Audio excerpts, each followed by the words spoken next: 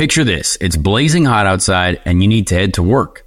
You get into your car and turn on the AC to get cold air pumping as soon as possible, but it doesn't work. Instead, blowing hot air out of your vents and directly into your face. No, your car doesn't hate you. This issue is commonly caused by low refrigerant due to leaks in the air conditioning system, and there's an easy, all-in-one solution that will restore the cold air in no time. There's no need to go to the shop and pay lots of money when you can save time and money recharging yourself with AC Pro Recharge Kits. AC Pro Recharge Kits make restoring cold air easy for even those with zero DIY experience. And the AC Pro app offers clear, vehicle-specific instructions to help you get the job done in less than 10 minutes. So pick up an AC Pro Recharge Kit at any store selling auto products and confidently restore your car's cold air yourself today. Be a pro with AC Pro. Passion, drive, and patience. The formula for winning championships is also what keeps your ride or die alive. eBay Motors has everything you need to maintain your vehicle and level it up to peak performance. Superchargers, roof racks, exhaust kits, LED headlights, and more. Whether you're into speed, power, or style, eBay Motors has you covered. With over 122 million parts for your number one ride or die, you'll always find exactly what you're looking for. And with an eBay Guaranteed Fit, your part is guaranteed to fit your ride every time, or your money back. Because with eBay Motors, you're burning rubber, not cash. With all the parts you need at the prices you want, it's easy to make your car the MVP and bring home huge wins. Keep your ride or die alive at ebaymotors.com. Eligible items only. Exclusions apply. Hey guys, it's Joey Molinaro, co-host of the Speed Street podcast for Dirty Mo Media. Tickets are on sale now for my show at the legendary Vogue Theater in Indianapolis on May 25th. Come kick off the greatest weekend of the year with me and friends as we get ready for the 107th running of the Indianapolis 500. It'll be a night of comedy, conversation, and of course, cocktails, and I hope to see you there. Get your tickets while you can at thevogue.com or in all of my bios at Joey Molinaro.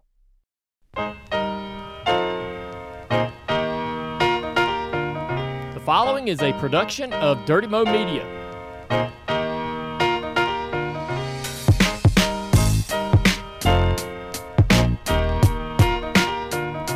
Back again on Speed Street, the special edition of Speed Street, as producer Ben pointed out, our 69th episode of Speed Street. So very much looking forward to that.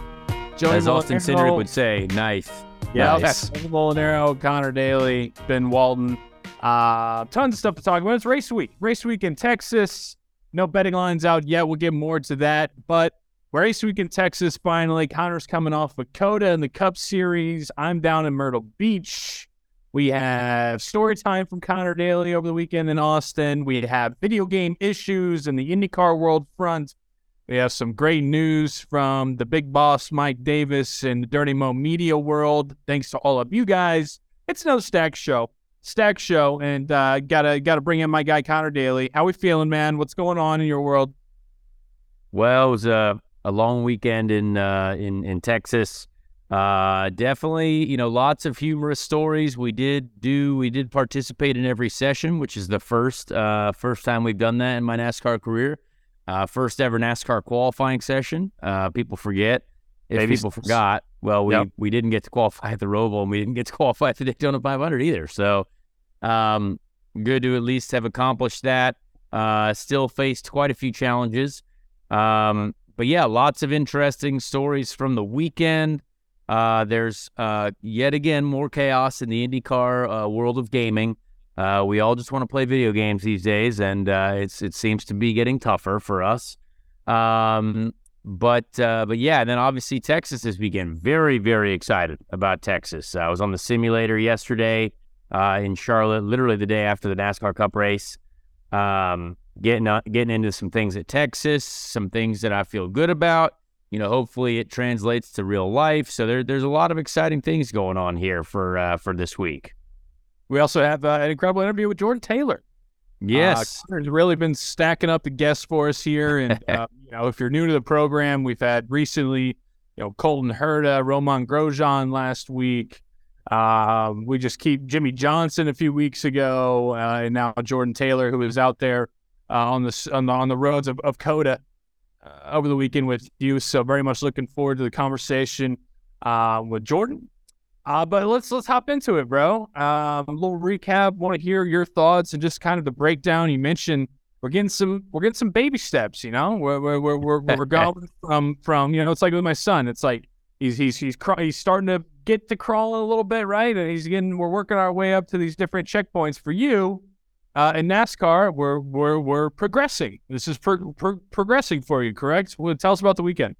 Yeah, yes and no. I mean, we thankfully had a long practice session on the first day, Friday, and realistically, you know, that's the first time I'm able to get out there on the track with a new set of tires. And the way these tires work, which I figured out, it seemed like the first run really is the quickest by quite a lot. Then they seem to drop off, certainly for us a little bit, the tires and speed. And you know, the first thing for me was using all the curbs. I think in the NASCAR Cup Series, using of all the track. I mean, you saw during the race, there was even a yellow flag because there was so much dirt on the track from people cutting the track. So usage of the curbs was big for me to get used to. And usage of the runoff. Obviously, there's no track limit rules except for in the fast S's there where you just basically couldn't cut the track fully. But we also had a bit of an issue with the brakes during the first practice. In both the IndyCar and the NASCAR Cup car, you know, we have an adjuster for the brake bias, right? So if we need better front braking, we go a certain direction. If you need better braking out of the rear, you go the other direction. And for me, it was just doing the opposite of what I wanted. So I was locking the rear brakes a little bit, and so I would go towards the front. And every time I would go towards the front brake bias, it would go towards the rear. So that meant the rear started locking more. And I was like, man, I think I need to go more to the front, but that was in turn going more to the rear. So it's that was tough to understand, but we fixed it. We found that right after the session, so that was good. And our progression from you know, as a small team again with no affiliation with any big team, which all these other teams do have. I was actually garage neighbors with Jordan Taylor, who we will have on this show, and you could tell obviously a few things that, you know, they might have access to that we might not have access to, which is fine. But we had a huge gain of time from practice to qualifying. I mean, we out-qualified, you know, legitimate full season entries, which I think we can be really proud of. You know, even on our first run in qualifying, my second lap of new tires was actually going to be quite quick, but then the 77 and our friend Noah Gregson were for some reason slowing down on that lap and had to abort that lap, which was a shame because I think we would have improved more than we did on our second run, because we decided to go out for another run and got out behind AJ Allmendinger and improved another, I think, 4/10. So it was a good improvement for us every single run. We were within a second of some really good teams. You know, even Jimmy Johnson, the 6 car, I think.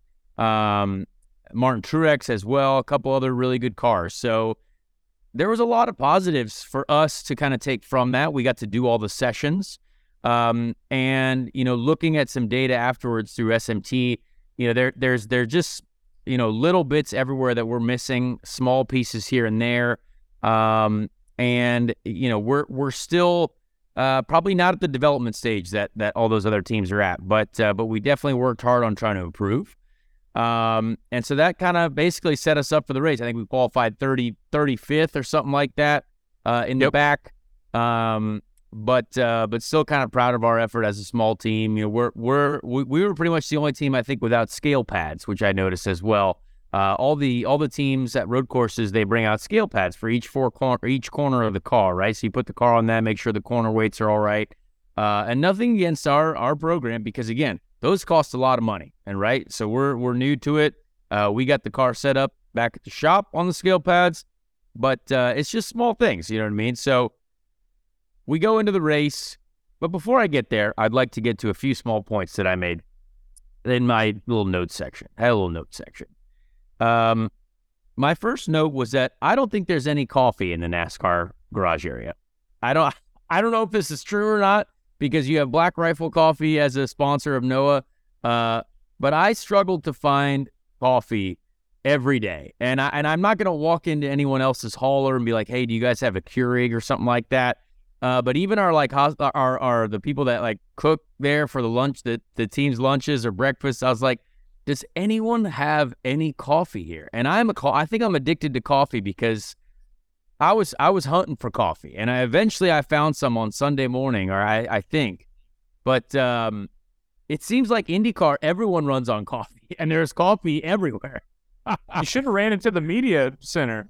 I know, but see, I'm not a media guy. I don't want to just like hustle in there and try to be like, hey, just random guy looking for coffee. So just my thoughts. If you're involved in the NASCAR garage area and you think that there is a lot more coffee than I might know of, please let me know, because I would love to have some. That was my first fun fact of the day. And then the rookie meeting for the weekend. I got an email from the NASCAR folks, race director folks, and on this email, it's an incredible screenshot that I will probably save for my entire life. But the email recipients are Jordan Taylor, obviously, hey, me, Jenson Button, and Kimi Räikkönen. And I'm like, you know what? This is hysterical. I don't think, and with the title, obviously, NASCAR Cup Series COTA rookie meeting. Now, I don't know if that email will probably never be sent again with those recipients, but pretty hysterical. I guess it would be like, I mean, I don't know. Though Jenson and Kimi were heroes of mine growing up, and we're all in rookie meetings together. And I assume this must be like if you're a rookie NFL quarterback and you go to your first team meeting with let's say you're Jordan Love and Aaron Rodgers is there or something like that, you know what I mean? And you get in there and you're like, hey, this guy's pretty good. He's been around here for a long time. Obviously he's not going to be there anymore, but I assume that must be cool if you respect the game. It'd be like me doing a set, an open mic, get crackers with Adam Sandler. Yes. Dana Carvey. And yeah, exactly. Yeah, I get what you're saying. Exactly. So pretty cool walking into this rookie meeting. It actually seemed like I wasn't included. This is basically kind of how I felt the whole weekend. I was kind of like, if you saw the polls on Twitter, like who's going to do better, Jordan Taylor, Kimi Räikkönen, Jenson Button, other. I was like other. And in this meeting, I was kind of the same thing. Walked in, and I was like kind of the last one there. We were all still early. And like Kimi's, shaking hands with Jordan and Jenson, and they're all shaking hands. And I'm like, and I just kind of walk up there, and I'm like, hey guys. And I obviously know Jordan. So I'm like, what's up, man? And Jenson's like, oh, hey, because I know Jenson a little, but not a lot.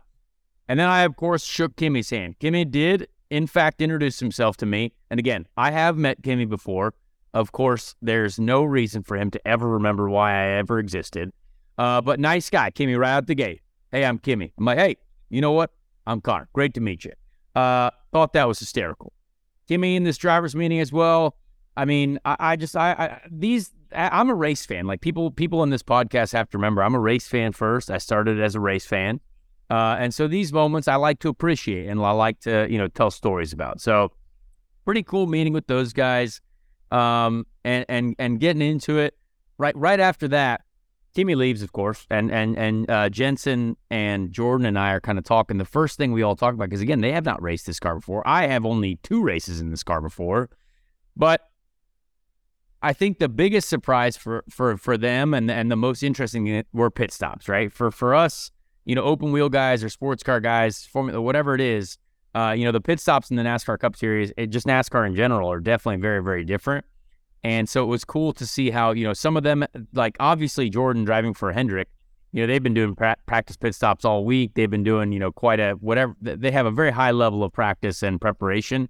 And same with Jenson, he had an affiliation with Stewart-Haas Racing, so they were doing some preparation there as well.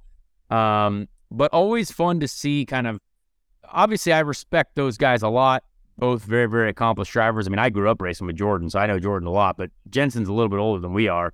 And it's just funny to see everyone's first reactions. And I'm kind of like, yeah, you guys are right. Those are the hardest things: pit speed limit and pitting. That's the most difficult challenge. So pretty interesting to get into, into some detailed discussions about that. And so Kimi, in fact, that turned out good though, because last week you were a little worried. We're like, Kimi's gonna be like, who the hell is this guy? Oh yeah.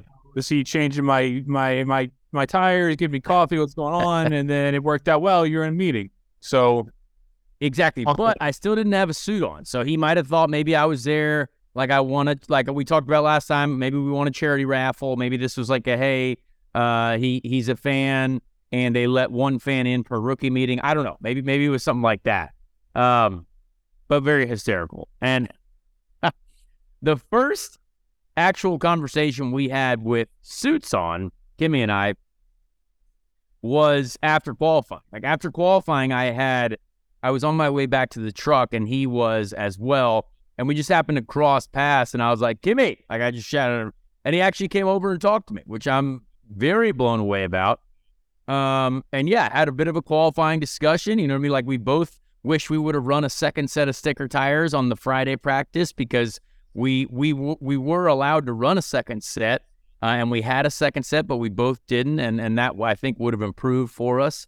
But yeah, just funny to hear, I guess, the way he describes things, and as it is very typical Kimmy. Like he was very, he talked to me, but it's still so Kimmy that it's just great. Like it's a great interaction to remember forever, and I think people can be proud of Kimmy for who he is and how he does life, but I got to say there was some respect there, and I appreciated that out of Kimmy. Yeah, man. Yeah, you got a nice Instagram photo from it. Oh yeah, what? I actually didn't realize that I was. This is Sunday after the race, and I was over. Kimmy's motorhome was like kind of across from mine, and I was talking to one of his boys. I've known since I was like 13. He was my first sponsor with Alpine Stars back in the day. And the one of the track house, I think PR guys or managers or something, he was like, hey man, like I got these photos of you and Kimmy when you were talking yesterday. I was like, no way, like that's awesome. I would love them. And so got some great photographs that I would have probably never had otherwise. So pretty cool to get to do that actually. You gotta love when people are aware of the moment and know that, okay, I'm gonna get candid shots. This is gonna be good for the brand, for your brand, right? Oh yeah. Good for the profile going on IG. These are all good things. And so when people are aware of that in the moment, got tip the cap. That's pretty good. Did you get to meet Coach Beard from Ted Lasso? So yes, Coach Beard from Ted Lasso was there. I did get to say on race day, I did get to say hello to him. And also, I know you're a recent Friday Night Lights guy, Joey, but Tyra from Friday Night Lights was there. Yeah, Adrienne Palicki or whatever her name is. I was a huge fan of that show. My girlfriend Amy got me into that show just in the last year. Yeah. And big fan. And she was very nice. So I got a picture with her. I thought that was cool. I did not get a picture with Coach Beard or Hootie. Darius Rucker was there as well. Did not get a picture with Hootie, which is a darn shame. But at least I got a picture with Tyra. Did you ask Tyra if her and Tim Riggins end up getting married? Like one day, like in that world, if they're married out on the ranch? You know, it's funny. Amy, my girlfriend, asked me to ask a bunch of questions as well. But in that moment when you're like, it was like driver intros. Like I had my suit on. She's about to go up on stage.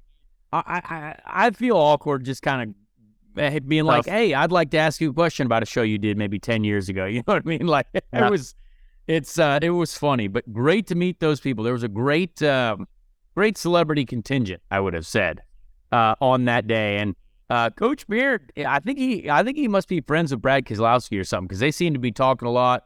He also looked great. He's wearing like maroon pants. Looked like he was in Texas, just ready to have a full-on great day. So I respected that out of him for sure. Yeah, he's an interesting character. I'm wondering, because of how different and quirky his character is on the show, I feel like those people in real life always are like super sociable and like you're like, wait a second, you're the weird guy on the show. Be weird. You know what I mean? But I feel like he was probably really super nice. Definitely jealous that you got to meet Tyra for sure. All right, so we go into the race and what happened, man? Yeah, so the race, interesting to get into. Obviously, there was a lot of chatter about how it ended. I wasn't in the end, so I got to watch it on television just like everyone else. But the start was also way crazier than I think a lot of people expected. Like for us, I really struggled on the first set of tires. I'm not really sure why, but just was kind of hanging around. We didn't drop off the back of that pack. We were just hanging out, but I mean, there were cars crashing immediately, like right out the gate. Like we had the whole, I forget who crashed the Brad Keselowski crash when he spun and the 77 wrecked. Like that was right in front of me. Like I was behind the 78 Bilicki, and we come through, and like I'm basically nose to tail with this group of cars that are all side by side, and you can kind of see smoke and things start to kick off. And the 78 went left, and I went right, and thankfully, there was enough curb on the right side for me to get around the 77 and the cars that were in spinning disasters. So right out the gate, I was like, man, all right, I guess that's how we're starting. We're getting there's some wrecks. Like we pitted for fuel, like to maybe get a little off strategy. Here we go. People are kind of cycling. And then again, restart, more craziness. Cars are side by side. And there's one car, like after about 2 laps, I'm noticing is getting kind of swallowed up. And that was Jenson Button. And he said this after the race too. And it was wild because like I'm looking at Jenson kind of he's getting rubbed out of the way. He's getting moved. He's there, like, but he's also completely sideways at about every corner. And I wasn't able to, like, we were still on this first set of tires that I was struggling on myself, but I was right there, but behind this whole group. And yeah, poor Jenson got muscled. Like Jenson got muscled out of the way by several different folks. And he was trying to go side by side, but again, these cars, they're so heavy that when you do have a big moment of like when the thing gets loose, it gets loose in a big way. And I could tell he was trying to hustle the thing. And I was probably guilty of that same thing at the Roval when I first did it as well. But man, it was funny to see that happen. And all of a sudden it was a 15 car, Jenson and me. And then I had a bit of a moment myself. In turn 19, I did a full 360. I don't think the TV ever saw it, but going through 19, we were getting loose in the center and we hit a bump, and I did a full 360 and kept going straight, and I only lost like 2 seconds, I think. So I felt pretty proud of that. It was like a Tokyo Drift moment. I hope no one saw it. If they did, they could be proud of me because we only lost about a second of time on track. Ended up catching back up to the cars too that were in front of me. But yeah, even interacted a little bit with Denny Hamlin, our fellow Dirty Mo Media podcast member. His podcast is great if you haven't listened to it. I still haven't heard him mention Speed Street on his podcast yet, which is a little sad. But I did get to race with him for a little bit after he got a penalty for cutting the chicane. And we both avoided, again, another wreck. Like when Bubba Wallace, when he blew his engine after smoking 2 people into the hairpin at the back straight, Denny's right behind me, and I'm like, all of a sudden, I hit Bubba's oil, and we are sliding. Like, both of us are sliding. Denny picked the right lane, thankfully, got around me. And then when we both come around turn, the second to last corner, turn 19, all chaos broke loose. Like, that was when Larson got spun into the pit lane, and that was all right in front of us. Like, Denny and I'm like, man, that was crazy. And again, yellow right out the gate again. So it was time to take tires, time to maybe start over a little bit. Let's get our strategy reset. And it was at that moment, like after that restart, I think it was that restart where I started feeling better. Like that next set of tires that we put on was much better. I think we passed the 21 car, Harrison Burton, and then got behind Corey LaJoie and another couple cars again right at the back of the right at the end of the train there, and just felt good. Felt like we were racing. Felt like I kind of was side by side with Corey for a little bit, settled in, and then coming out of turn 1, there's the downhill. You know, you go uphill straight into turn 1, left, first gear, and then you're coming down the hill. There's a big bump before you, like basically right as you go to second gear before the long right-hander, and I go first to second gear, and it just pops. And I have no drive. So that was it. Basically, you know, I did, thank God, there was enough drive because we had one half shaft still working, but not the other. So we had drive in like basically one wheel. And thankfully I was able to make it back to the pit lane because that would have been embarrassing to just like stop on the track. You don't want to cause you don't want to be that guy. Like if we're having a rough day, let's just disappear and get after everyone's way. Yeah. But yeah, tough situation for us, to have a failure like that in the race. It just sucks because I just felt like I was getting my feet under me. We had some good things going for us. The car felt better. I felt like I could absolutely race with the guys that were in front of me. Yep. But that was that. So we sat in the garage for a little bit, tried to see if we could fix it, because we weren't on the damage clock. Technically, NASCAR has a damage clock that, like, it's only 7 minutes, but we weren't actually in an accident. So if we would have fixed it, we could have got back out there. But it was too detrimental. It was definitely inside the drivetrain. Half shaft failed. So yeah, that was that. Then I basically just watched the rest of the chaos that went on. Did you happen to see any of that chaos there at the end? Yeah. I was down at Myrtle Beach and was having myself a nice cigar with my father-in-law and was keeping up with it. I did want to ask, do those laps there at COTA feel as long as they feel to the viewer? Because honestly, I'd pop my head in and out, and I swear I popped my head in with like 18 laps to go or something. And then I went back out, was having some drinks, smoking some cigar, and then I popped it back in, and it felt like 30 minutes had gone by, and there's still like 9 or 10 laps left, and it hadn't gone yellow. Like, it was insane. Like, it just felt like forever. It's a long track, man. It is. But honestly, I love COTA. Like, I think in that car too, it was a lot of fun. There was a lot of time to be gained by, using all the curb, using the surfaces. And it provides some great racing. Like, there was a lot of side-by-side racing, certainly on every restart. I really enjoyed watching Tyler Reddick and William Byron go side-by-side from many different corners. You don't get to see that really at a lot of road courses. But then everyone apparently just decided to, just use their cars like missiles. And again, this, as a small team, this is the scenario that you hope you make it to at the end of the race. Because let's say we play all those green, white checkers correctly, you might end up in the top 15. Like, there were guys that, Kimi towards the end restarted 4th, ended 29th. Like, Jordan Taylor was up in the top 10 and again finished 27th. Like, guys get shuffled around like crazy. And it was wild to see. But yes, the laps are long. But for us, there's a lot of different corners. There's a lot of different things that we can get into. But definitely, like, in the green, white, checkered scenarios, right?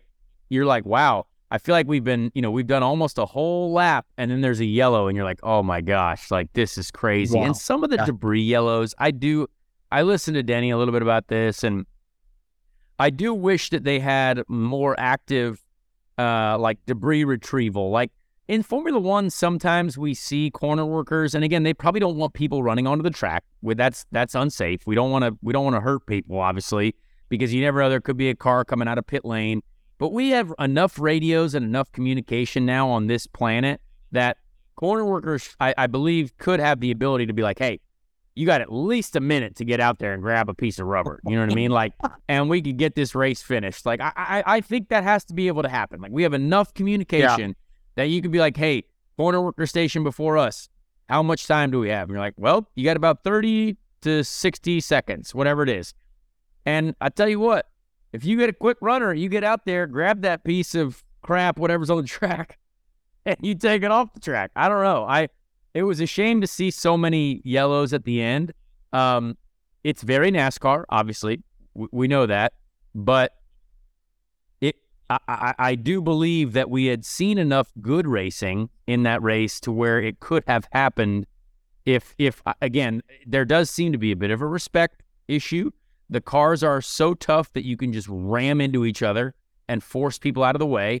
I loved Ryan Preece's tweet after the race. Bunch of halves. I mean, that is great. Like, get the emotion going. Daniel Suarez didn't necessarily think that was a great idea to hit people in pit lane after the checkered flag. Didn't think that was a great idea to run into the back of Alex Bowman.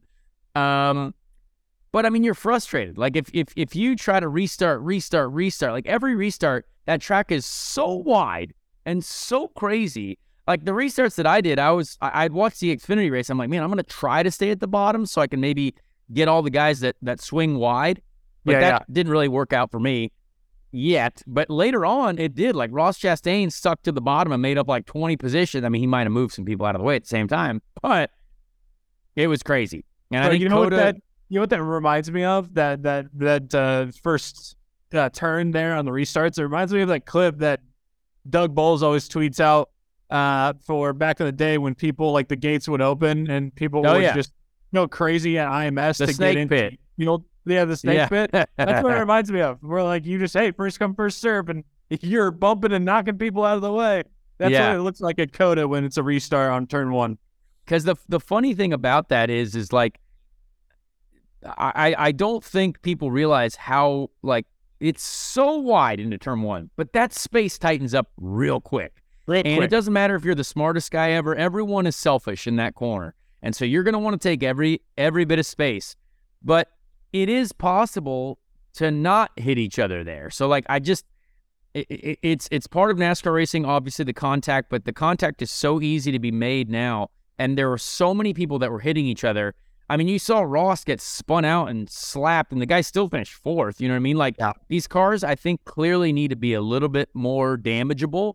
And you'd probably find, like, in IndyCar turn one, you're not seeing us go and ram into the back of each other. Like, sometimes that does happen, but guess what? You're out of the race, probably. Like, you're done. So I think, with a little bit more danger of potentially injuring your car in a more permanent way, I do believe that might be a potential help. But I don't know. Either way, it created a crazy finish. But Tyler Reddick, no matter what, deserved that win. I know he was doing some tire testing there at COTA, and he was very, very good. But he was good the whole week. I mean, the whole weekend. He was way faster than everyone, it seemed like. And he deserved that race 3 times over because he managed to survive 3 different green light checkers or 4, however many there were, and still stay ahead. So, pretty impressive from Tyler Reddick. Great road racer. And even if you listen to Denny's podcast as well, Denny gets to see him in action and says he is very, very impressive on road courses. Connor, if there's one thing that can come from this weekend is you're 2-0 against Jimmy Johnson. We're facing him in the Cup Series. So that is a hilarious point. There's a great photo of Jimmy and I in the middle of the race, because I'm obviously out of the race about halfway through. He's been out since lap 1, and I just shouted at him. I was like, hey, man, what happened to you? Because I actually did not realize that he got destroyed in that first lap accident. All I saw was the 77 and the 6, and then that's about all I saw. But I was like, oh, man, that sucks. And he was like, what happened to you? I was like, half shaft broke.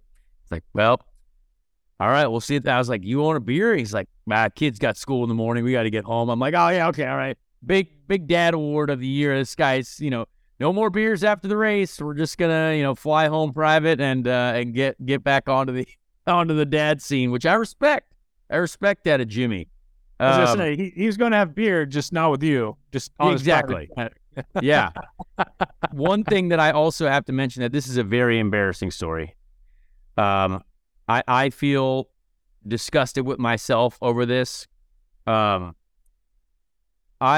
walk into the driver's meeting. This is before the race, right? The driver's meeting in NASCAR, very public. They have like all their, a lot of hullabaloo in there, a lot of celebrities. You had Sage Steele in there. You had Coach from why am I forgetting the show all of a sudden? Beard. Coach Beard is there. Ted Lasso. Yeah, Ted Lasso, Coach Beard, Adrienne is there, all the famous celebrities. And my sponsor, Todd All, like bitnow.com. If you haven't gone there, we need to be there. Come on. It's great. It's a great website, a lot of fun, a lot of things going on there. But Todd is a huge Jenson Button fan. Like, he tells stories about how Jenson Button was his first favorite race car driver. And Todd's already in there in the driver's meeting. He's like, hey, man, you got to get me a picture with Jenson. Like, you told me you get me a picture with Jenson. I was like, yeah, perfect. And he was pointing over in the driver's meeting as if Jenson was already there. Now, I don't know if you guys noticed, but there were a couple cars sponsored by Mobil 1. And so I see a Mobil 1 fire suit sitting down, and I confidently walk up to this row, and it was a Mobil 1 suit, Justin Haley, and someone else. And again, I don't know many of the NASCAR drivers in the world. I don't think many of them like me. I don't think anyone really likes me in the NASCAR world, except for like Chase Briscoe and Coy LaJoie and maybe Austin Cindric, just a couple guys that are friends. Noah Gragson, of course. But I walk directly to Kevin Harvick, and I'm like, hey, JB. And he looks up at me, and I was like, oh my gosh, I he's like, who is JB? And I'm like, all of you guys are sponsored by Mobil. I said, I'm sorry, I was looking for Jensen. He's like, who is JB? And I just hear that as I'm walking away. And the look on his face and Justin Haley's face were like, this guy is an idiot. And I get it. I completely mislabeled Kevin Harvick as Jensen Button. I almost said they both have gray hair, so I didn't. I couldn't tell them apart. But turns out Jensen's Mobil 1 suit is black, and Kevin Harvick's Mobil 1 suit is white. So I mislabeled Kevin Harvick as Jensen Button, and I now think he thinks I'm an idiot, and so does Justin Haley. So that was a very embarrassing moment for me. But we did get the photo eventually with Jensen and Todd, my sponsor. But that's a tough look for me. Tough look for me. Yeah. And I feel like, unfortunately, committing that to memory isn't going to do you much good for next time you race in the Cup, because everybody's fire suits change so damn much that it's not like you're like, wait, no, because then by that time, Jensen will be wearing black and Kevin will be wearing white, and then you'll be screwed either way. So, you got to understand. They got to understand. It's all good. It was not a face of understanding out of Kevin Harvick. I'm not going to lie. We had a great conversation pre-Daytona 500. I think that went right out the window with me literally calling him the wrong person. So, well, you didn't even. Okay, I got to applaud you on this. So you just kind of you just put your head down and just blew right past it. You didn't even stop to address it. Nope. I literally looked at him. I was like, nope, sorry. You are all sponsored by Mobil 1. I'm going to go look for Jensen. And I was like literally red in the face. I started sweating, and I went and sat like 2 rows behind him, like in the back row, trying to get away from him as far as possible. And then sure enough, old Jordan Taylor sits, our podcast guest today, Jordan Taylor sits right next to me because, again, he's new to the NASCAR world too. He doesn't really know many of the people here at this drivers meeting either. So it was a very funny interaction, and tough look for me in my 3rd NASCAR Cup Series event, not knowing drivers as they are, like right there, not knowing who they are, not knowing what they look like. I don't know.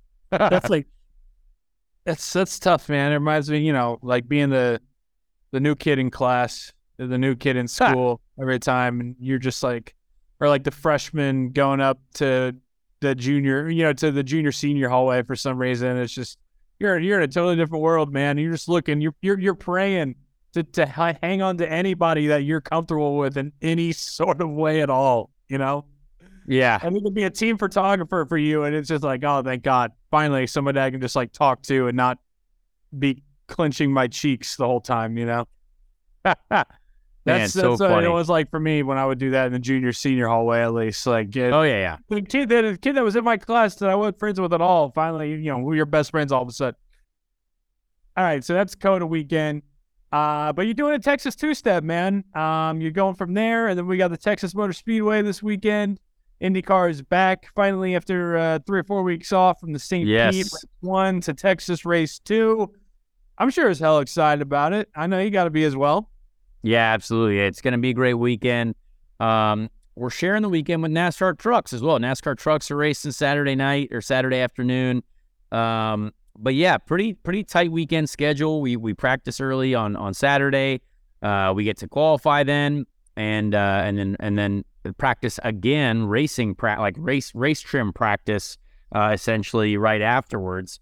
And yeah, it's right now. The weather has changed every day. I've looked at the weather every day for the last 3 days, and sometimes you looked at it and it was like 68 degrees Saturday, 70 on Sunday.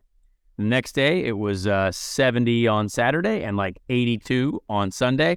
So maybe even some rain on Sunday, but obviously it doesn't rain on Sundays. I've said that many, many times. It's going to be interesting to see. The weather's definitely going to play a part. Wind is very, powerful for us at Texas. Could make your day or hurt your day. But yeah, excited, man. 27 cars. We'll go in qualifying order for points championship, and thankfully this will be the best that I've gone out at Texas for a while, because I've struggled at St. Pete the last couple years. But Ed, my teammate, will go out first because obviously it's his first race this season. Renus will be soon after. So I'll be the last guy of the team to go out in qualifying. So I'll at least have a little bit of information from both Ed and Renus.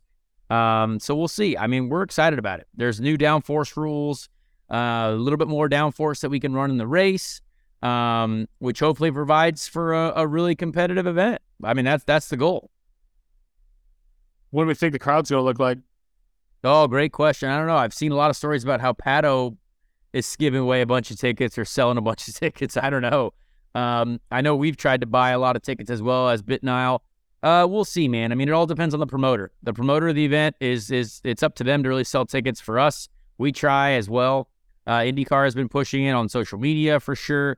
I really hope people show up. I do. I think it's a great, if you're going to go and camp there for the weekend, I think it's a great opportunity. It's only a 2-day weekend, but, on those 2 days, you get a ton. I mean, you get a full day of IndyCar practice and qualifying, and then a truck race. And then Sunday, of course, is the main event with the IndyCar race. So great weekend and a great facility there. Hoping we get a ton of people, or at least more than last year. Yeah. I think it'll be a great race. I do want to encourage people to not only watch, but to go if you can, because with the new downforce rules the way they are, I think it's going to, I think it'll be a strong race. I got to give a shout out on Twitter to Mama G-Force, a popular follow in the IndyCar and the motorsport world, was pointed out, and I went through it, and I think it looks really good, but she kind of gives just an overview of IndyCar ovals and the ins and outs, kind of a beginner's guide to IndyCar oval racing. So I know we got a lot of diehards out here, but if we're, people who are, followers of me or followers of Connor who are just fans of ours who maybe don't get the nitty gritty of racing, I encourage you to go check that out. Really, really good, insightful stuff that just helps you understand it in a not so intimidating, techie kind of way. So. And I love that about, fans of the series. I love when people in the racing community do that kind of stuff. And Mama G-Force is always doing that kind of thing. So appreciate that a lot. All right. You saw him racing with Connor over the weekend at COTA. Very talented, very popular online and on the track. Jordan Taylor, our guest. Let's get to him. Well, as we mentioned, we have a very talented guest here, a man who has many trophies in his life. A man who I grew up racing against from a very young age. Our families are friends. He's a man who has alternate personalities, or really just one alternate personality that's very famous on the internet. A world-class motorsport personality that has trophies to back up the humor and the hilarity and the incredible skill via the internet. Jordan Taylor, thank you for being here. Have you recovered from your NASCAR racing experience yet? Not quite yet. My body is still in some pain from all those restarts. But I'm glad you clarified my personality disorder. I wasn't sure where you're going with that. No, it's fine. It's fine. We just had to make sure people are aware that, you do, in fact, know a man named Rodney Sandstorm. I'm a big fan of him. We actually, I don't know if people know this, but Jordan and I were at a bar one time and in Indianapolis, and people across from the bar came up to Jordan and asked for Rodney Sandstorm's autograph. And that might have been one of the funniest moments that I have ever been a part of in my life. And I love it. So Rodney, the best part of that story for me though was we were just out at the bar and I'm like, man, you must be recognized all the time in Indy as an IndyCar driver and like Indy's favorite. And you're like, yeah, it happens all the time. And then someone's walking over to us. I'm like, oh, here we go. It's someone Connor Daly fan. They asked for Rodney's autograph. That was fantastic. I think I even might have taken a picture of that moment. But my gosh, what a time! Those are great times. It was. I love your helmet as well for this weekend. Great, the Rainbow Warrior, like a little bit of the great colors on that helmet. What was your preparation like for this event? Obviously there's been some work with the Garage 56 car, which looks great. Not sure how much that helped with this Cup debut, but obviously when you go out and qualify and beat literally almost everyone right out the gate, that's huge. So there must have been a great level of preparation that team made possible for you, I assume, right? Yeah, I mean, they did a great job. They were, as soon as the deal kind of got done like 2 weeks ago, like I was getting emails all the time with old onboard footage to kind of start studying, like dash setups.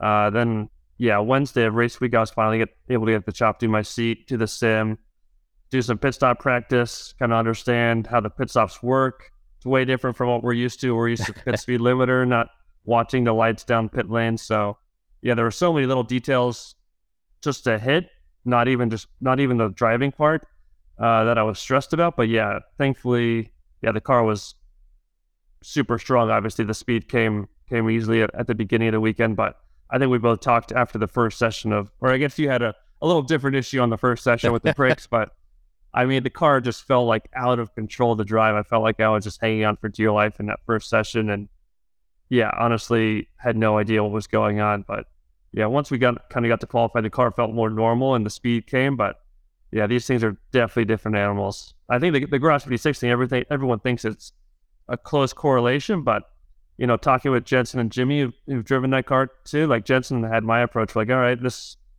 won't be too bad jumping into this thing. And then it was just eye-opening how different they were. Well, you mentioned that, you know, it was kind of a whirlwind for you all of a sudden, but then, you know, you go out there and qualify the way you do. Were even you surprised at the quick turnaround for you there and figuring it out?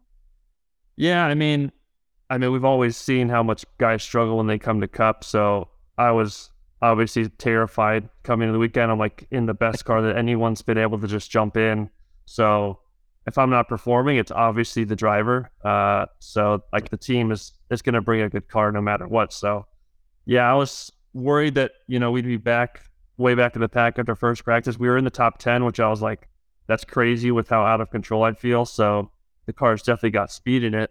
And then when you go to qualifying, you've got like 1 lap to do it. And I'm like, well, great. I've got 9 laps in the Cup car. Let's see if I can nail 1 lap to kind of make it in the top 10. And we did our 1 lap and we were third, and we're like, oh, we should probably go for a second one just in case. And we got up to second, but I think we hurt the tire a little bit. So I think the car was super strong. Like if I was up to speed a little bit more to nail that first lap and make it in that top 10 shootout, I think we could have fought for the front row, which would have been insane.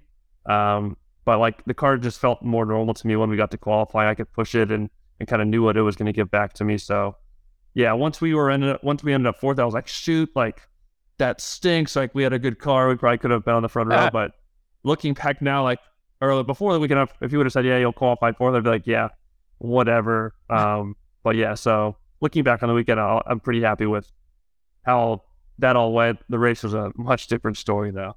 Yeah, it was funny because our garages were right next to each other, and after the first practice session, like the way you were describing things, I was like, oh, he's probably back with me, like I was last. And then I didn't even, like, we don't have a television that would display the results, so I didn't know where anyone was. And then I saw on the internet, I was like, oh, Jordan was in the top 10. I was like, okay, now I'm confused. Like, am I supposed to feel like it? Like I just drove through some weird rainforest and things were bumpy and it was crazy. I don't know. But that was very hysterical. But you're exactly right. The pace jump in qualifying is a lot. Like the times from, let's say, the free practice to qualifying was a lot. And like even me, like I really wish we could have run a second set of tires like in that first session, because, you know, even us who not quite maybe the same area as you were when it comes to speed and potential. But, you know, we picked up like 3.5 seconds from one session to another. Yeah, and then I was like, that second run again, like doing a second run in qualifying, you pick up another 4/10. But it's like, man, if I could have done that, let's say on lap 2 of the new tire run, maybe that might have been a little bit more. So it's amazing that, again, both of our first ever NASCAR qualifying sessions. But man, you did a great, I think that like the stats that you were the best, road course racer, the best like first ever race qualifier since like Boris said back in like 1998 or something is an astounding statistic. But when you line up for that race, right, and you're boom, great spot, we're looking ahead, we're race car drivers, we've been doing this a long time. I mean, how did that first stint go for you? Because I haven't seen the first part of the race yet, but was it a little bit muscly right out the gate? Like, was it a little bit aggressive right out the gate? Or was it the changing of the balance between, let's say, car being full of fuel and, a little bit sloppier maybe? Did that affect things as well? Yeah, I think pretty much every variable that came into play was a negative for me at that point.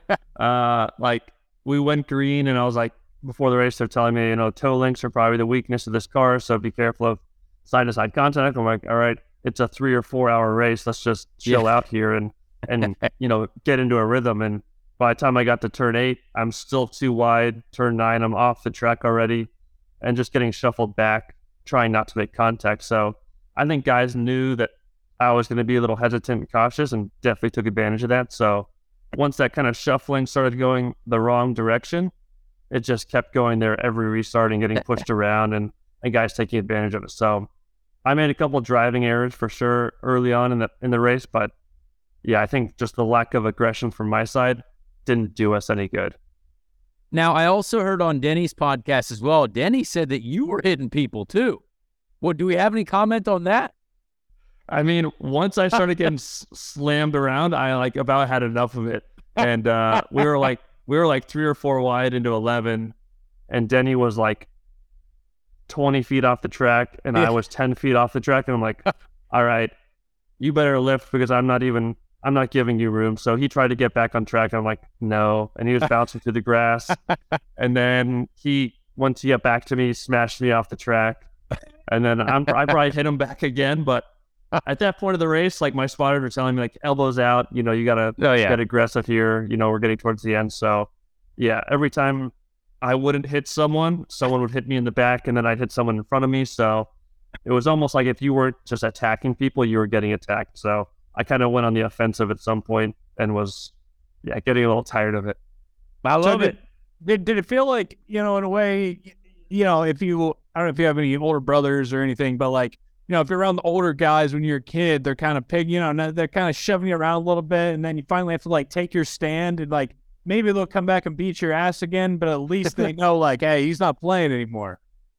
Yeah, I tried that stretch. It didn't really work out. Is that what it felt like on track with all that, or what? It did, yeah. It did feel like that. It was like, yeah, they're all bullying me. They know that I'm the new kid. I'm this little guy coming into their playground, basically, and they're going to push me right out of it. And they definitely did at the beginning. And then once I kind of tried to rough them back, it was just like, it felt like it just kept increasing to this insane level of just contact. Like, I honestly have never had, I had so much, like, more contact in a 4-hour race than my entire career combined, like, even combining into, like, go-karting. So the level of contact was crazy. And every time you go into turn 1 on a restart, you're just kind of bracing yourself for some hit from some direction, and you're 5 wide in the middle, getting smashed from sides, and the wheels getting knocked out of your hands. So, yeah, it's definitely a different style of racing that Connor and I are definitely not used to. But I think having that experience, we'd definitely treat the race a little bit differently next time when it would go green. There was one moment, I think I was already on my couch, one maybe cold beverage that wasn't a water in. I was watching on my couch in the trailer. And they cut to one shot. I think this is towards the end on one of the final restarts, but they cut to a shot of the turn that was covered in dirt. It was like turn 8 where it was all covered in dirt. And I think you just literally drove directly into the back of someone and spun them out. And I don't know who it was, but I was like, oh man, Jordan just absolutely eliminated that guy. And my mother's watching with me, and she's like, oh my goodness gracious. But it was like just one of those quick shots that they were about to pan away, and you happen to just get in there, slam, like right in the back of this guy. And I was like, let's go. I was like, Jordan's tired of this baloney. Like we're getting into it. I mean, I think, honestly, starting from the back, I saw a lot of this, right? And I saw Jensen get muscled out of the way at the beginning. Like, he was literally, it looked like he was driving the wheels off that sucker, like sliding it around, but people were just moving him out of the way. I wish, because it did seem like if people actually gave you a little bit of room and there was a little bit of respect, you could actually race those cars quite well. Like, they did go side by side through the corners. Like, we saw with Tyler Reddick and William Byron, like, you could do that. Like, maybe there's a little bit of rubbing, but I don't know. I think from my standpoint, and again, we're always going to get treated aggressively because we're outsiders, right? Like, we get it.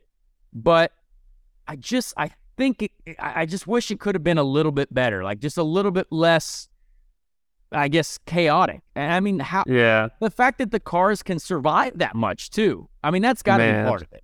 Yeah, I mean, the hits that I took were insane of how hard you hit front to back, and I'm like, this car must be destroyed. Like, honestly, I've never had as hard of hits in my life, and I got out after the race, and it's just scratched. Like, it's not even dented. And I'm like, that is just crazy. But, yeah, like, to your point, like, I was battling at the end, like, Corey LaJoie restarted in front of me, and I, like, touched him in the back, moved him out of the way, just, like, got him a little loose, went down the inside, and then, like, I was just talking to him about it. I'm like, yeah, I thought that was a great move. Like, I wasn't smashing him out of the way. I moved him out of the way. We get to turn 9, and bam, he just knocks me right off the track. He's like, that's kind of what happens if you move someone out of the way. I'm like, but like when I think about NASCAR racing, I think about the bump and run, door-to-door racing, not like smashing. So for me, there's definitely room to, like, the cars could race so well, like you said. Like if you do the little bump and runs, if you do like those sorts of moves, like not big hits to just push guys out of the way, the racing could be really good. And I feel like it was like that a little bit more at the beginning of the race, but when it got to the end, I think everyone kind of had enough of the aggression and it was out to just kind of kill everybody. Now, I want to switch. This is a question definitely just out of my interest here on old Rodney Sandstorm, and I know you could provide some insight into this man's mind. Because I know that a lot of what I do, Jordan, is inspired by real people, teachers, coaches, friends, parents that I had in my life, right? That I've had experiences with, and that I turned into for myself a character. For Rodney Sandstorm, is Rodney, the guy that you saw at the track growing up, your dad's buddy that he would go, pound some Bud Heavies and some cigs with? Like, I got to know the inspiration here a little bit. I mean, I think it's an inspiration of a blend of a lot of NASCAR fans in general. I mean, he's got the full package with, the Dr. Scholl's shoes, the Velcro, the light, long white socks, personalized jorts that he hems himself from Walmart, the jackets from eBay smell like cigarettes. So it's a affordable, budgeted package. But personality-wise, I think he's a blend of a lot of different fans. Will he smoke cigs with NASCAR fans on a race? Probably just candy cigs. Yeah, he's more of a candy guy. There you go. Yeah. You got to have them on deck. You know what I mean? You got to have ready for action no matter what. The candy cigs. I know what you're talking about. I respect that. Right in the fanny pack. What do you think was... I remember sitting down with you at the driver's meeting. You're like, I haven't even got to be in my trailer yet. Like, was it a bit hectic for you as like the Cup Series level of media activities or sponsor obviously you're driving for literally the biggest team in the sport, like the most dominant team right now, I would say. So they clearly have a lot of partners and a lot of things going on. Tell people what it would be like compared to, a normal sports car race day for you, right? Like, because the Rolex 24, big deal, right? Le Mans, big deal. Like Sebring 12 Hour, big deal. But there seemed to be a bit of a different level of just activities before the race. Yeah, I mean, I probably could have looked at the schedule a little bit closer before that. I didn't realize like the whole 2-hour period right before the green flag is just like nonstop. So I'm like, I wake up in the morning, I'll chill out. Like garage is only open at whatever time. I'll just go to the track, have my breakfast, get into a little routine, do the team meetings, and then like we do our team meeting, and they're like, all right, like you need your suit on, like we're getting going here. I'm like, oh, I still got to like eat lunch, go to the bathroom, like do all the basic things. And I'm like, yeah, I haven't done any of this stuff yet. And then we're doing like Chevy display meet and greet. We're going to the UniFirst suite meet and greet, straight to the driver's meeting, straight to driver intros, straight to like the national anthem. I was like, we'll probably go to the driver's meeting, grab some lunch, go to intros. And I didn't realize like it's just one after the next. And then I remember I got to the driver intros thing, and I'm like, hey man, like I got to go to the bathroom still. Like, when do we go to the bathroom? Like, you better, like, go right now, because once you start this, like, you're not going anywhere. So, yeah, it was intense. And I think with it being, like, my first race, I still had so much stuff in my head. I'm like, I still got to remember all the pit stop procedures. Like, still haven't done a pit stop yet in NASCAR. Like, which lights am I looking at on the dash not to go over the lights? And which way do I turn the wheel during the pit stops, like, while they're changing tires? And brake fans, like, all that procedural stuff is, like, in my head. But once you start all this meet and greet stuff, like that's all gone. And then once you've kind of put your helmet on, you're trying to remember like all those little points that you were really prepping for the past week. Yeah, it's really hard. Like getting in something new. There's so much that you're, because like me getting in an IndyCar, right, and you getting in whatever sports car you're driving at the time, like yep, we get it. Like, yep, this is second nature to flip this switch, do this, whatever. But like when you get in something new and you're like, boom, you're going out to compete right now at the top level. Yeah. And you've had one practice session. You know what I mean? Like there's a lot of things in those cars. You know, brake fans, different fans, lights, and dash pages. No pit speed limiter. What was that? What was your first pit entry like? Was there a little bit of caution? Was there like, oh man, how much, and especially remember pit road was like covered in smoke the first time too, because they've blown an engine in pit lanes. Not only can you not see anything, but literally you're looking at your lights and you're like, well, I hope there's no one in front of me because it's just covered in dust. Yeah, the whole pit holy lane. cow, the pit stops are insane. Yeah, and like everyone gets pit stop speeding penalties. Like even all the regular guys have been doing it for 25 years. So you're like, how am I not going to get a penalty? So yeah, we pulled in that first time. I'm like, all right, I better do like 25 miles per hour just to be safe. And thankfully, I had someone like somewhere in my window so I could kind of follow and judge a little bit off of. But yeah, I was like, all right, lights, like don't hit that guy. Lights, don't hit that guy. All right, where's my pit box? So you're just like, holy cow, there's so much going on. And then there's 4,000 boards going down the pit lane. You're like, what number am I hitting? I'm like, I think they I'm all number have 9. lights. Yeah. Like everything's got an LED panel on it, and it's just shining Like, at you. even, it's crazy. Yeah, you're not even sure what color it was, and then you finally get there, and like, holy cow, I better not smoke it right through the box. And they're like, you need to hit it in like such a small window, like as close to the edge of the box as possible. The jack man's like this insane jacked guy. He's like, yeah, you don't stop long, man. It's gonna screw up our pit stop. I'm like, holy cow, I'll try not to, man. Yeah, I'm here to win the race too. Don't worry. But yeah, it's an intense experience. Will we see Jordan Taylor / Rodney Sandstorm at Indianapolis Motor Speedway come the month of May at all? Oh, I did talk to this about Connor. I talked to you about this, didn't I? About the Indy 500 or what? About wanting Rodney to be one of the yellow shirts. Oh yes, yeah, that's actually I think that a great would be idea. so funny if I was just there, like with my whistle, just shouting at people with their getting their credential out and stuff, and like kicking people out of certain areas. I think it'll be so fun.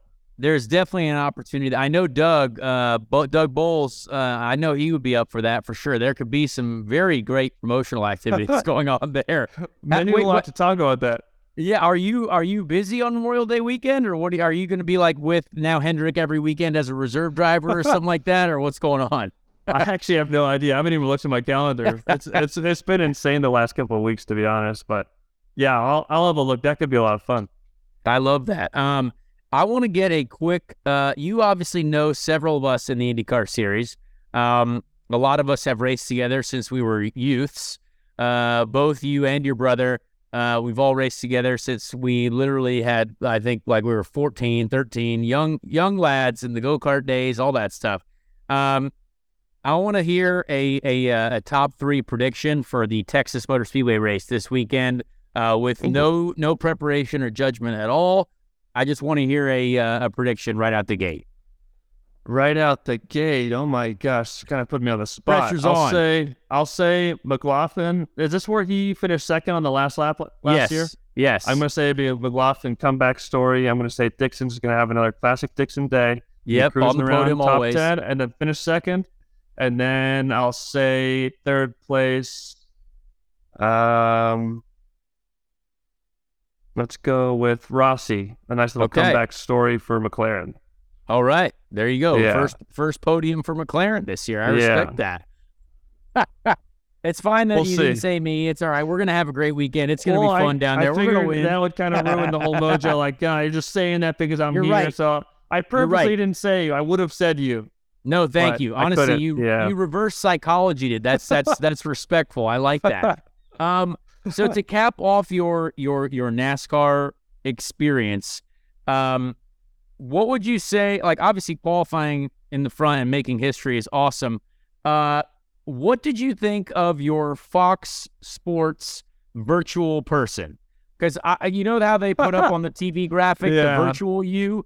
Give us your thoughts on virtual you.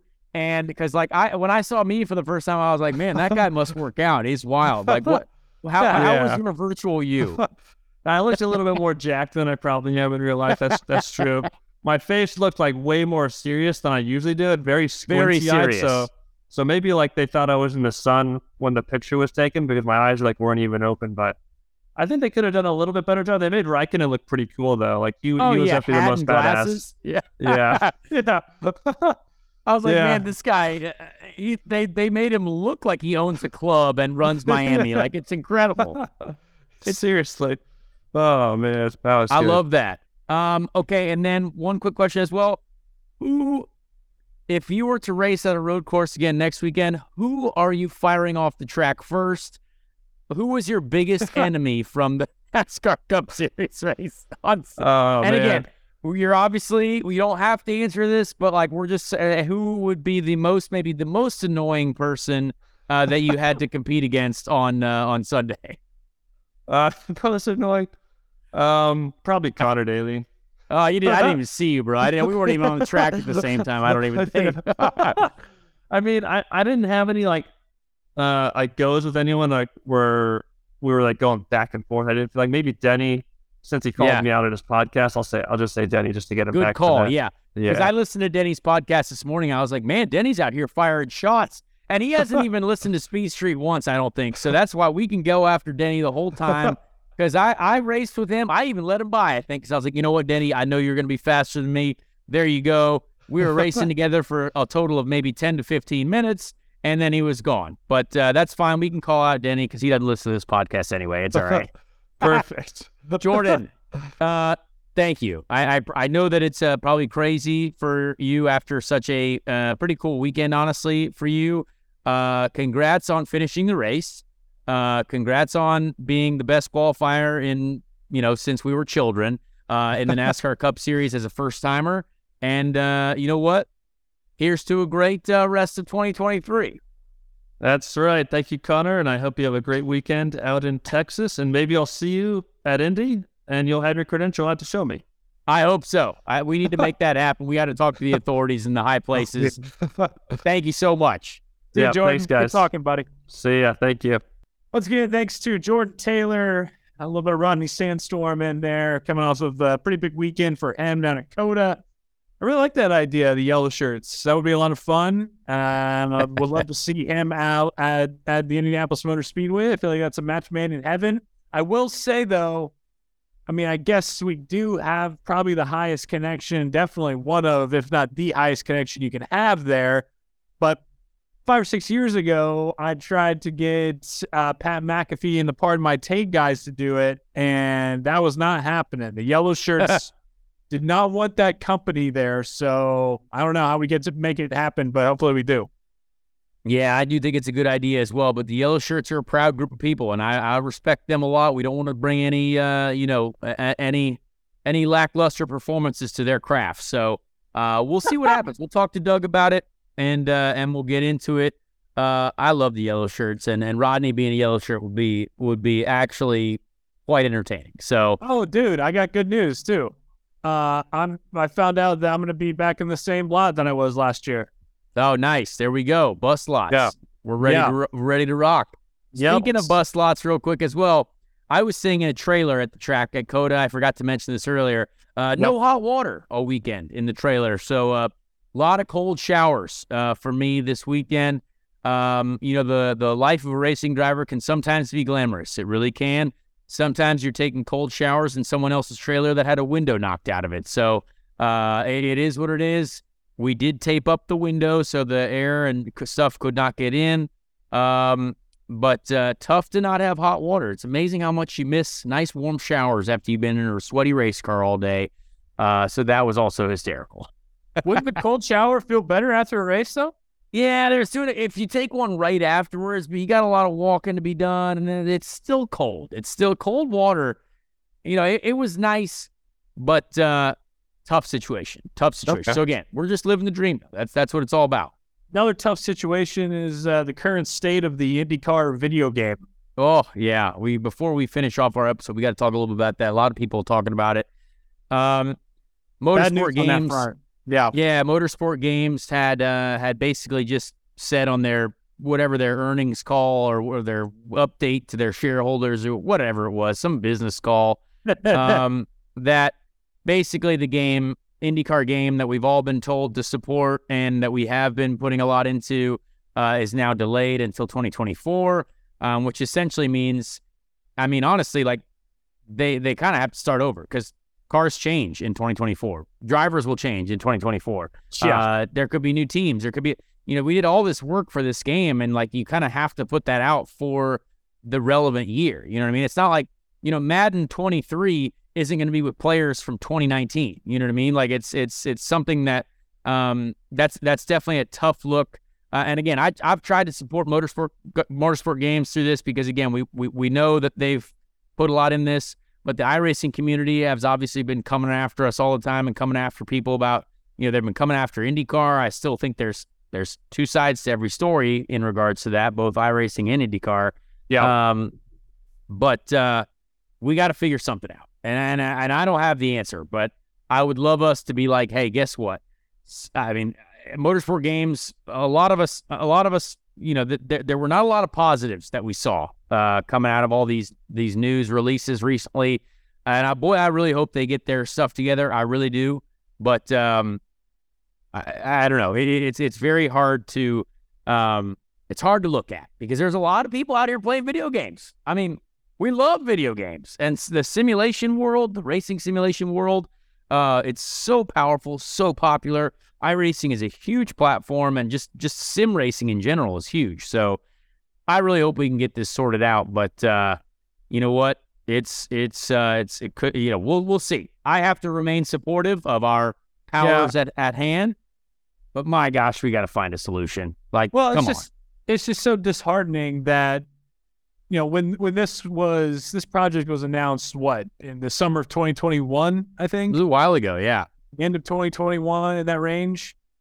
And, when it was announced, there was obviously met with a lot of excitement and a lot of hope, but a lot of the people I talked to who are just fans of IndyCar, the series and follow it, there was a lot of hesitancy, even at the time that it was announced, right? And that's sad when that's the first thing that's top of mind, and then here we are almost 2 years later, and it's coming to fruition. Man, it really sucks. It does, and the whole exclusivity agreement thing, I mean, that was a big problem in the first place. And again, I think there's folks, that I obviously do not work in these departments. I don't know how it's all worked. Contracts are contracts, but it's just tough to see because we all just a lot of us want to support IndyCar. And if it's harder to do that, especially via the esports world, then that's a shame. So hopefully we'll get some people on it. I'm sure Roger's a big video gamer, so Roger Penske will be out there on his Xbox, on his PC, probably going to sort it out real soon, I hope. Who knows? I just, and then we talk about all the time, ways to get new eyeballs, ways to grow the interest, way to grow fandom. And, I feel like you look around and right now, and as the current state of 2023, it's like video games and gambling. I mean, if you want to get in there, it gives people a reason to be like, oh, wait a second, I'm going to try this thing out. Oh, wait, this is a real thing that happens in real life. Oh, this is dope. Oh, yeah. That happened with so many people. It happened with FIFA, with soccer, and the growing of that, the growing interest there.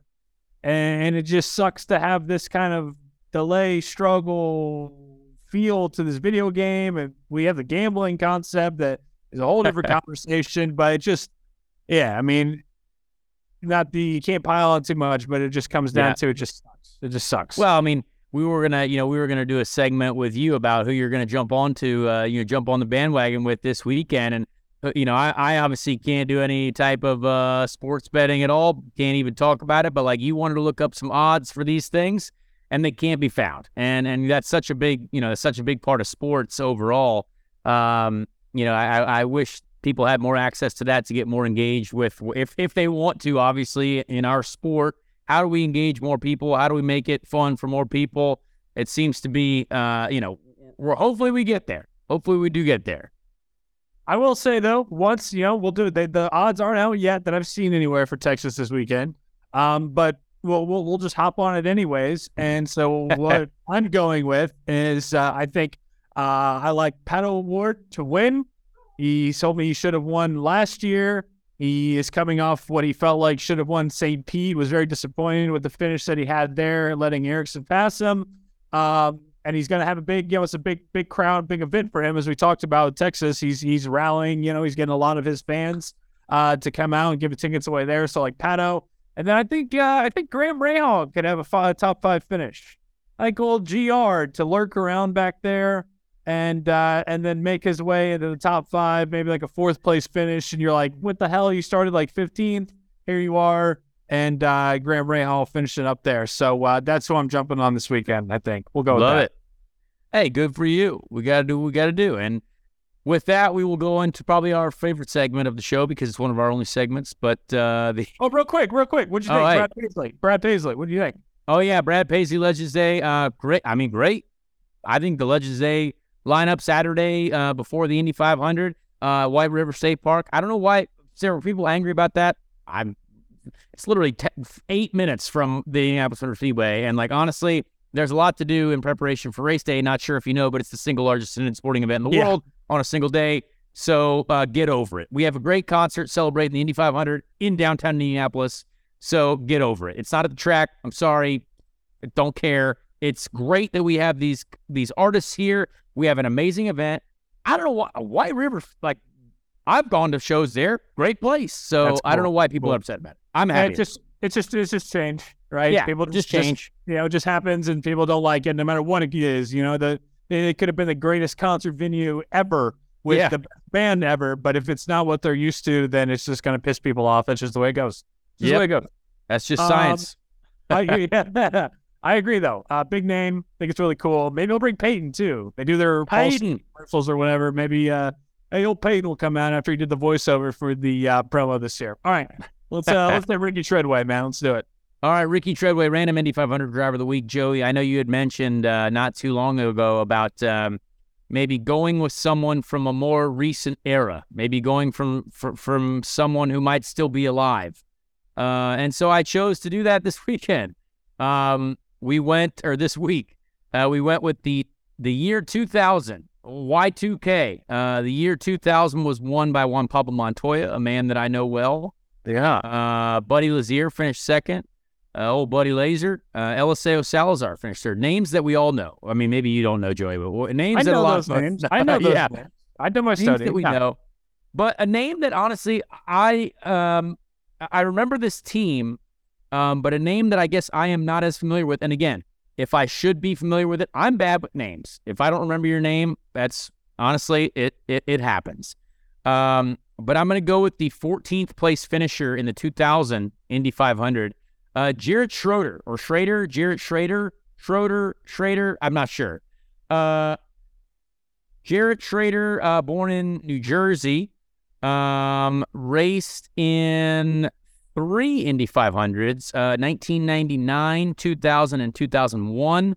And again, these were teams I always remember as these were probably the lower budget teams. You had Cobb, TriStar, and PDM, a little bit lower budget operations, because I remember them from when I was a youth. But looks like several seasons of IndyCar racing, some maybe off and on seasons as well, part-time seasons. One full season potentially in 2002, looks like maybe. I don't know. But interesting. His best career finish was 4th in Las Vegas. And then Schrader led the Rookie of the Year standing until his car was struck by other drivers during the final 2 races to knock him out of the rookie points lead. So, tough Rookie of the Year battle what could have been. Yeah. We went with someone more current, and he is still alive. So, I like it. That's good. Nope. Yeah, he's 53 years old. He's not that old at all. So, that's good. Oh, about the same age as my dad. I think 1530. 1969 he was born. Yep. That's math. Hey, how about it? 69th episode for a driver born in 1969. These are there all you good. Go. It's good parallel. That's good synergy right there, Connor. He spells his name Jarrett, Jeret. I don't know if I've ever seen anybody spell their name that way before. That's interesting about our Ricky Treadway Random Indy 500 driver of the week. All right, and he doesn't have any. He doesn't have felonies. His name, no felonies. It's not shown up on the Wikipedia page. All right. Good deal. Big thanks to Jordan Taylor / Rodney Sandstorm for coming on and chatting it up. Big thanks to Connor for continuing to lock in these guests and provide, I think, a lot of really great insight and entertainment to this program and to Dirty Mo Media. We did get word from Mike Davis that the numbers are going up. They're continuing to go up on our shows, on the downloads and the listens. So of course, that's kudos to you guys and thanks to you guys. So it's only the start of the racing season. Obviously, we have the month of May coming up, which is going to be huge. You know, Connor's winning in 10. He's going for the win in 10. And it's going to be, you know, a massive, massive month. So, and a massive, massive year. So hope everybody continues to, you know, stay on, hang with us every week, share with your friends. And like I said, grow it from a street to a county, to a city, to you get the deal. But, all right, we're going racing this weekend in Texas. Connor, any departing words before you head down there for your latter half of your Texas two-step? Just appreciate all the folks at COTA that said they listened into the show. A lot of folks at Driver Intros were saying that they listen to the show, so we appreciate that. Leave us a rating, a 5-star review, whatever you feel like, and buy shirts at the Dirty Mo website. Someone tweeted me asking where they can buy Speed Street shirts. It's on the Dirty Mo Media website. I promise you, they're there. Buy them so you can get more Dale Earnhardt Jr. shirts eventually when they come out. So thank you. Awesome. Good deal. All right. Connor's heading down to Texas, and we got a full weekend of racing finally, again, in the IndyCar series. We will talk to you again next week on Speed Street. The newest episode of Door Bumper Clear is available now on all major podcasting platforms. Make sure to follow the show to get notified as soon as a new episode is released. This bit of badassery was made by Dirty Mo Media. Dirty Mo!